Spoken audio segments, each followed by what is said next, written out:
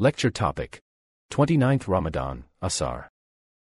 أعوذ بالله من الشيطان الرجيم بسم الله الرحمن الرحيم يا أيها الذين آمنوا اجتنبوا كثيرا من الظن إن بعض الظن إثم ولا تجسسوا ولا يغتب بعضكم بعضا أيحب أحدكم أن يأكل لحم أخيه ميتا فكرهتموه واتقوا الله إن الله تواب رحيم صدق الله العظيم. To round off the discussion regarding having ill thoughts of others, suspicions. Yesterday some details were discussed, and one of the important points to bear in mind which came in yesterday was that many a times things appear to be something on the surface, but it is very different in reality. So we should not make judgment about what is somebody's intention, what is somebody's heart, because we have no idea about that. It might seem something, it might seem very negative, whereas the reality is something different. So that was the very important point to take note of. Just to round off this discussion, there's an incident in the Quran Sharif which happened in the time of Rasulullah sallallahu alaihi wasallam, and where Allah Ta'ala then warns the believers in general that why did they not go to the positive thinking, why did they just go along? This obviously didn't refer to everybody. The incident was that of when Sayyidah Aisha radiallahu ta'ala anha was slandered, and this was a very, very difficult moment for Rasulullah sallallahu alaihi wasallam. In fact, one entire month had almost passed in this manner, where the munafiqeen had started passing on this rumor, and people got caught up in this. A few, very few sincere Sahaba, they got somehow caught up in the same passing on of this unverified information. And from the manner in which the Quran Sharif addresses it, so the person now who's passing on that information very often now believes it. So their mind went in that direction that perhaps there is some truth in this. So this was a very, very difficult time. It was a mountain of grief on Rasulullah sallallahu alaihi wasallam himself. Allah Ta'ala willed it that Aisha Siddiqa radiallahu anha was unaware that she was being spoken about in this manner until the tail end of this. And when she did come to know about it, she collapsed in grief. Then when she recovered, she non-stop cried for a whole day and night, and it was a very, very difficult time. Eventually, an entire ruku was revealed in Surah An-Nur. Allah Ta'ala cleared the position of Aisha Siddiqa radiallahu ta'ala anha. In this entire detail, there's one ayat of the Quran Sharif in there, where Allah Ta'ala says, وَلَوْلَا إِذْ سَمِعْتُمُوهُ ظَنَّ الْمُؤْمِنُونَ وَالْمُؤْمِنَاتُ بِأَنفُسِهِمْ خَيْرًا قَالُوا هَذَا إِفْكٌ مُبِينٌ. But now when this rumor was circulating, when the slander was circulating, so it obviously was started off by the munafiqeen. It was their agenda to always do whatever they could to harm Rasulullah sallallahu alaihi wasallam. And this was always the case, that the enemy from within, one is you get the open enemies. The open enemies, that is one level of difficulty and problem for anyone. But the enemy from within, which were the munafiqeen, this was obviously a far more greater calamity, because they appeared to be friends. They appeared to be well-wishers, because they disguised themselves and externally presented themselves as believers, whereas in reality there was kufr in their hearts. So they were a greater problem and a greater difficulty. Now these were the munafiqeen on this occasion, that they started circulating this rumor, the slander, whereas this was totally a lie. And now a few Sahaba, in the stories that circulated, they got taken along with it, and they started also mentioning it to some people. So Allah Ta'ala sounding this very severe warning, that وَلَوْلَا إِذْ سَمِعْتُمُوهُ, why when you heard this, did the believers not regard ظَنَّ الْمُؤْمِنُونَ وَالْمُؤْمِنَاتُ بِأَنفُسِهِمْ خَيْرًا, why did they not think positively about their fellow Muslim? Because they had no proof for anything. There was no evidence of any sort. This was something completely unfounded. Nobody came to present any concrete evidence. So when no concrete evidence was presented of what is being spoken, why did you accept it? Why was this then taken as truth? Why was this then passed on from one to the other? Why was it not disregarded completely? Allah Ta'ala is saying that this was a very severe matter, and why was this not immediately rejected as وَقَالَ هَذَا إِفْكٌ مُبِينٌ? Now if one considers the situation here, that something is now being said, a person doesn't have any proof, any evidence of what was said. At the same time, he doesn't have any proof and evidence against those who are saying something. He doesn't have any proof to disprove that as well. But the point is that where is the claim coming from?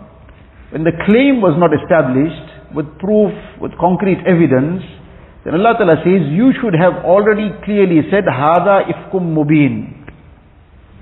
Because you don't have to have proof to disprove a claim. That's the burden of the claimant. He has to produce proof for what he's claiming.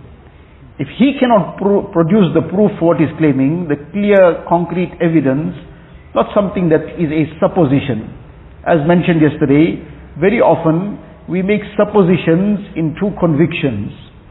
We suppose what was in somebody's mind, and we make that a conviction, and then we act upon that conviction. And now we start mentioning this to somebody else, and now we're circulating this. Allah Ta'ala is saying that you had no concrete evidence about what happened, so you should have rejected this. وَقَالَ هَذَا إِفْكٌ مُبِينٌ. And now because this was a matter of a very serious nature, which requires 4 witnesses. Allah Ta'ala says, لَوْلَا جَاءُوا عَلَيْهِ بِأَرْبَعَةِ شُهَدَاء. Why did they not bring 4 witnesses to prove this?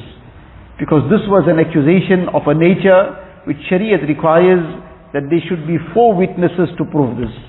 And if they don't bring 4 witnesses, لَوْلَا جَاءُوا عَلَيْهِ بِأَرْبَعَةِ شُهَدَاء فَإِذْ لَمْ يَأْتُوا بِالشُّهَدَاءِ فَأُولَٰئِكَ عِنْدَ اللَّهِ هُمُ الْكَاذِبُونَ.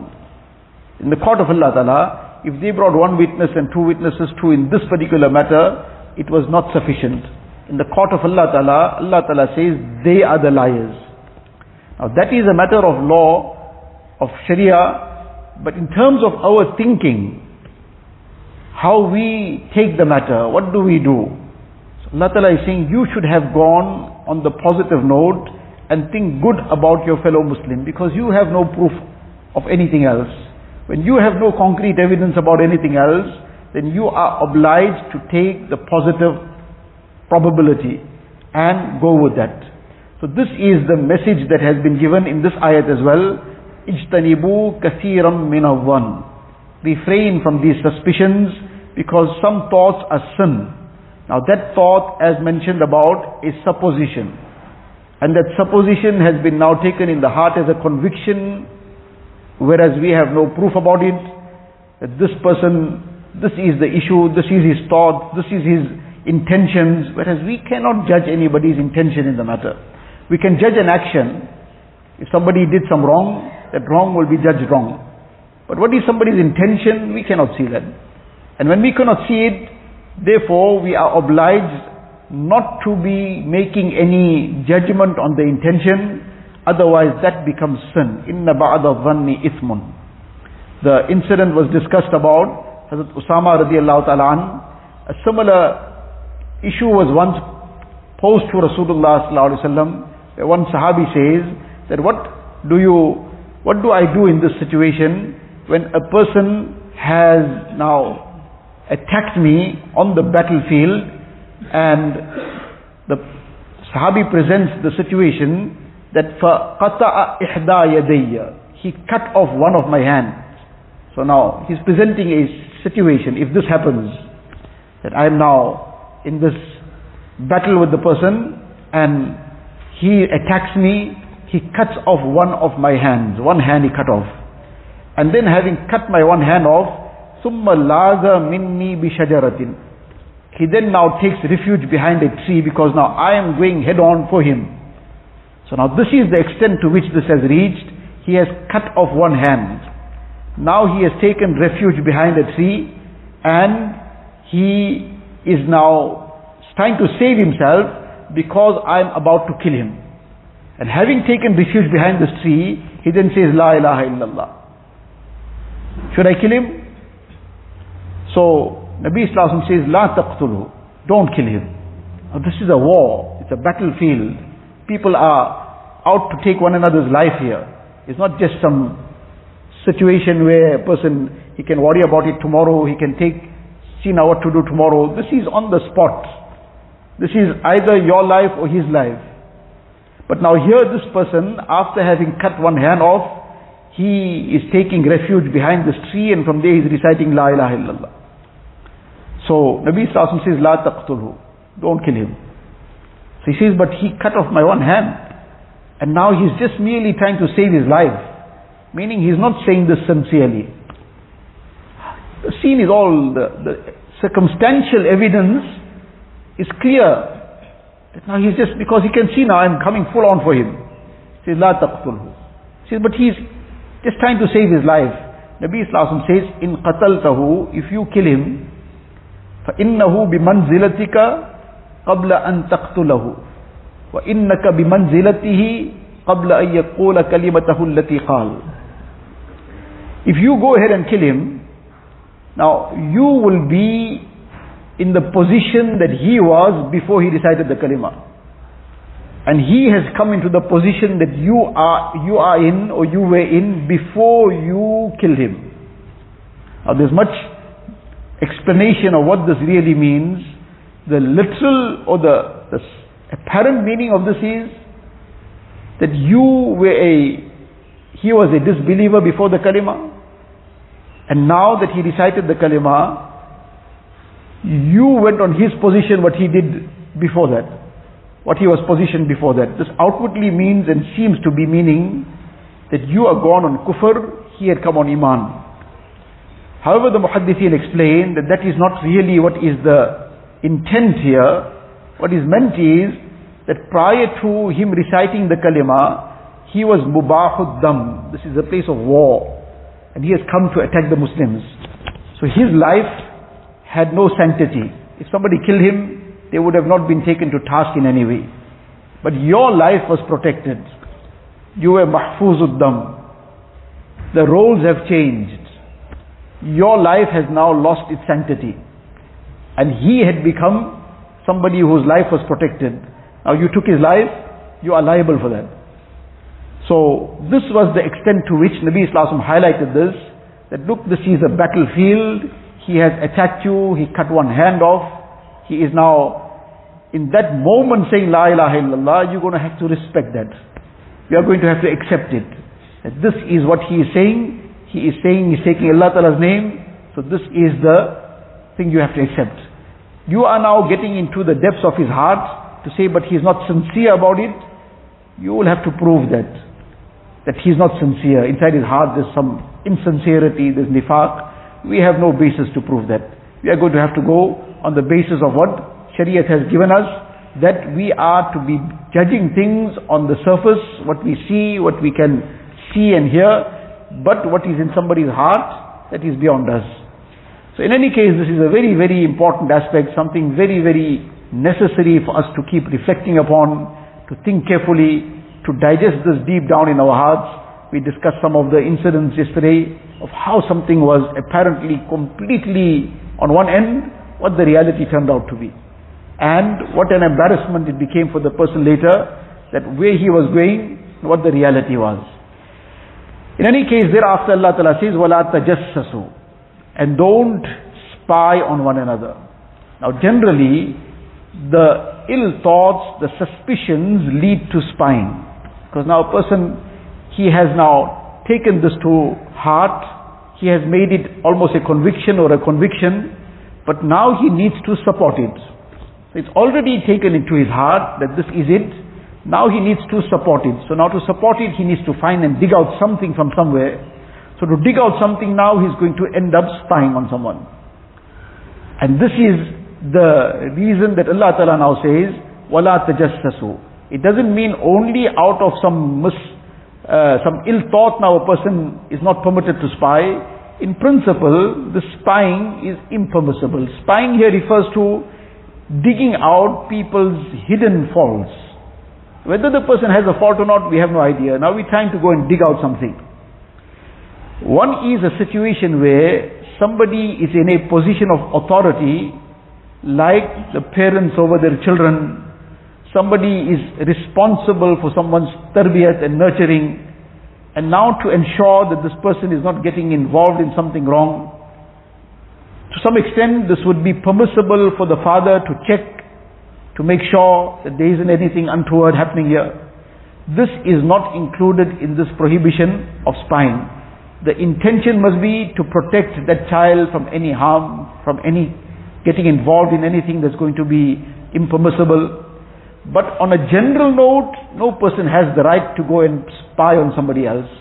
No person has the right to go and dig out what might be somebody's secrets. Something comes to light, something becomes apparent, that's a different matter that we will try to address. If something is not within our control and authority, we will try to advise. We'll try to do what is in our capacity to correct the situation, but not to go and dig out people's faults, go and search out people's secrets. This is clearly prohibited in this ayat, وَلَا تَجَسَّسُوا. And then Allah Ta'ala says, وَلَا يَغْتَبْ بَعْضُكُمْ بَعْضًا. And don't backbite one another. Now this is often the sequence in how things happen.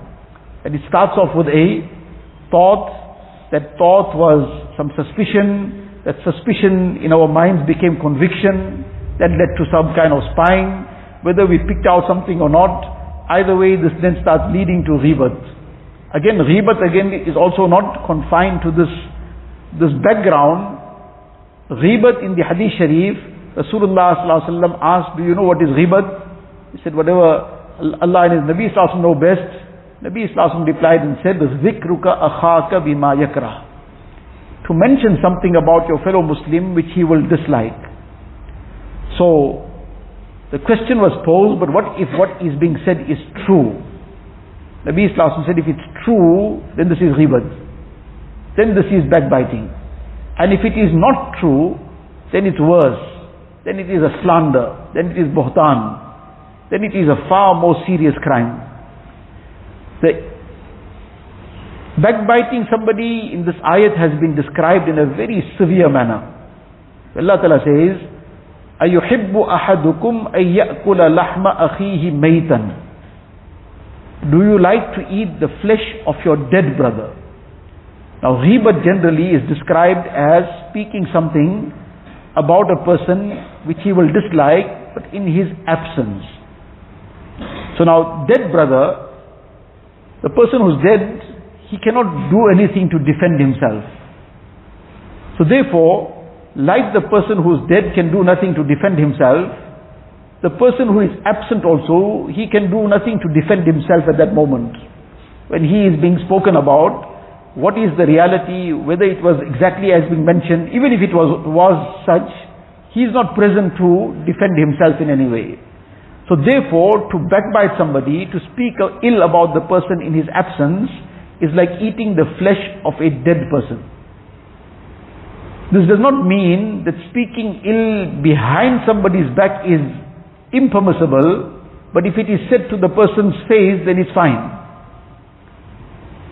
This is merely the situation that the person is absent and he's being spoken ill about, so it becomes ghibat. And that is like eating the flesh of a person's dead brother. And if he is present and he's being spoken to in a way that's now bringing out his faults and speaking ill of him and humiliating him, disgracing him, then this is like eating the flesh of a living person. This has been prohibited in the ayat that has already passed. وَلَا تَلْمِزُوا أَنفُسَكُمْ. Don't find fault with one another, with yourselves. And وَيْلٌ لِكُلِّ هُمَزَةٍ لُمَزَةٍ. These are aspects that are impermissible, whether in somebody's presence or absence. In the person's absence, it becomes a bit worse, because now the person is not even present to defend himself. But to disgrace and humiliate a person, to bring out his faults to his face as well, is not permissible. It's a different matter if a person now is taking up a case to a qazi, to a court, or to somebody who has to now mediate a problem. So now he is going to have to explain what happened. So now in order to explain what happened, so exactly what happened he will explain. Not to exaggerate a matter in any way, to try and dramatize it beyond what it is, to make it sound that the person was more at fault than what he really was, to try to swing the emotions of somebody against somebody else, against the person. So now it is being said in a more dramatic way. It is being said in a way that now makes it sound a little bit more serious than what it really was. That obviously now will become a sin. That will be sinful in itself of how it was expressed. Exactly what the issue was, without any adding anything to it, that will be said in such a situation. Likewise, where it is necessary to express this in order to save somebody from harm. For example, somebody has proposed for somebody else's daughter, and now the father is inquiring about what is the character of this person from somebody who might be knowing him, and that person knows him. He knows about him. So either he is going to say that no, there's nothing wrong, which is obviously going to be a very serious matter. The person is going to go by that. He might accept it, and then he finds out, but there was a problem and this person was aware of it too. So now this is deceiving him and putting him into a very big problem and predicament.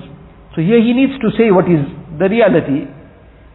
But his intention is going to be crucial. If his intention is to save this person from any harm, then to mention what he will mention will be permissible.